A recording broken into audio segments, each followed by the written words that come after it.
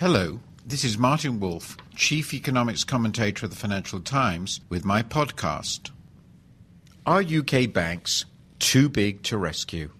January the 22nd, 2009. Is the British government on the right path with its recent package of measures to help the banking sector, or, as Mervyn King, Governor of the Bank of England, put it this week, I quote, to protect the economy from the banks, end of quote. The question, in truth, is not only whether the measures will work, but whether the UK can even afford them. Here are two frightening statistics. Over the past 5 years, the balance sheets of many of the world's largest banks more than doubled. And, according to the bank, the median ratio of debt to equity in big UK banks is more than 30 to 1. The government faces two challenges. It must eliminate the consequences of these past errors, and it must prevent new ones. These errors go in opposite directions. The past one was lending too much. The present one is lending too little. The legacy of the former is destroyed balance sheets. That of the latter is collapsing lending. So what should the government be doing in dealing with the legacy of past excesses?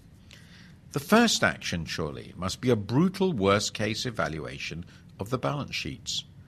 The government cannot safely guarantee any conceivable losses. The big banks are deemed too big, too interconnected, and too important to fail. Yet might they not also be too big to rescue? This is lastly the spectre that Willem Buiter has been raising for the UK in his Mavericon blog. He notes that with balance sheets equal to 440% of gross domestic product, these institutions might conceivably imperil the fiscal soundness of the UK itself. I believe this danger is exaggerated. A recent analysis from Goldman Sachs suggests that the cost to the state should not exceed 8% of GDP. But it is also true that we do not know what would happen to the value of the global assets of UK banks in a true depression. Moreover, we have to add the costly impact of what are likely to be huge ongoing fiscal deficits over many years. The government's policy for dealing with the overhang of bad loans had been recapitalisation. Now we have what Alistair Darling, Chancellor of the Exchequer, told the House of Commons would be, I quote, a new scheme under which the Treasury will insure certain bank assets for a commercial fee against losses on banks' existing loans, end of quote. Meanwhile, the problem for new lending is the departure of foreign financial institutions and capital. The government estimates that about 30% of lending capacity has consequently been lost. The proposals announced this week include 3 measures to address this capacity reduction. A £50 billion Bank of England fund financed by the Treasury aimed at buying corporate assets, a decision to let Northern Rock, the nationalised lender, maintain its loan book to, I quote, support prudent lending to creditworthy customers, and conversion of the preference shares in Royal Bank of Scotland into ordinary shares. In addition, I quote, we intend, said the Chancellor, to negotiate with each bank a lending agreement which will be binding and externally audited, end of quote. In return, new support measures are offered.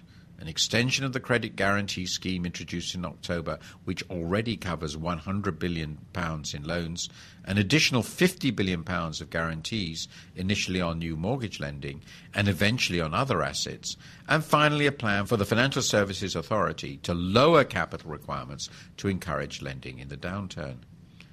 So what are we to make of these complex proposals? I have 3 big concerns.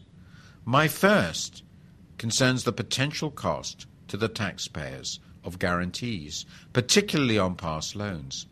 Guarantees on new loans may now be unavoidable. Old loans are a different matter. The idea of offering insurance against extreme outcomes is a superior alternative to buying bad assets at inflated prices. Yet these loans are bygones, sunk costs. The only question is who bears the losses. The dangers of letting some losses fall on creditors via debt for equity swaps are evident, yet there may be no responsible alternative, particularly in view of the UK's vast ongoing fiscal deficits. My second worry is management. The government says that, quote, "we have a clear view that British banks are best managed and owned commercially and not by the government," end of quote. Recent performance hardly suggests banks are well managed. Above all, who is taking the risk and deciding what the banks should do? The answer to the former question is taxpayers. The answer to the latter is increasingly the government. Private management of socialized risk is always dangerous. This is why temporary nationalization is logical, and I suspect it is where we will end up. My third concern is over the apparent hope of recreating securitized financial markets. I understand the appeal of such markets, but by offering guarantees, the government could be subsidizing the recreation of a market in lemons. With international confidence in the UK weak and weakening, the government has to take a realistic view of what it can and must do. It has to come clean on the possible fiscal costs, and in the last resort, it has to focus its limited resources on the future, not the past.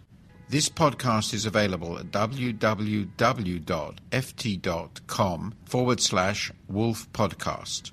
My columns are available at www.ft.com/Wolf. Goodbye.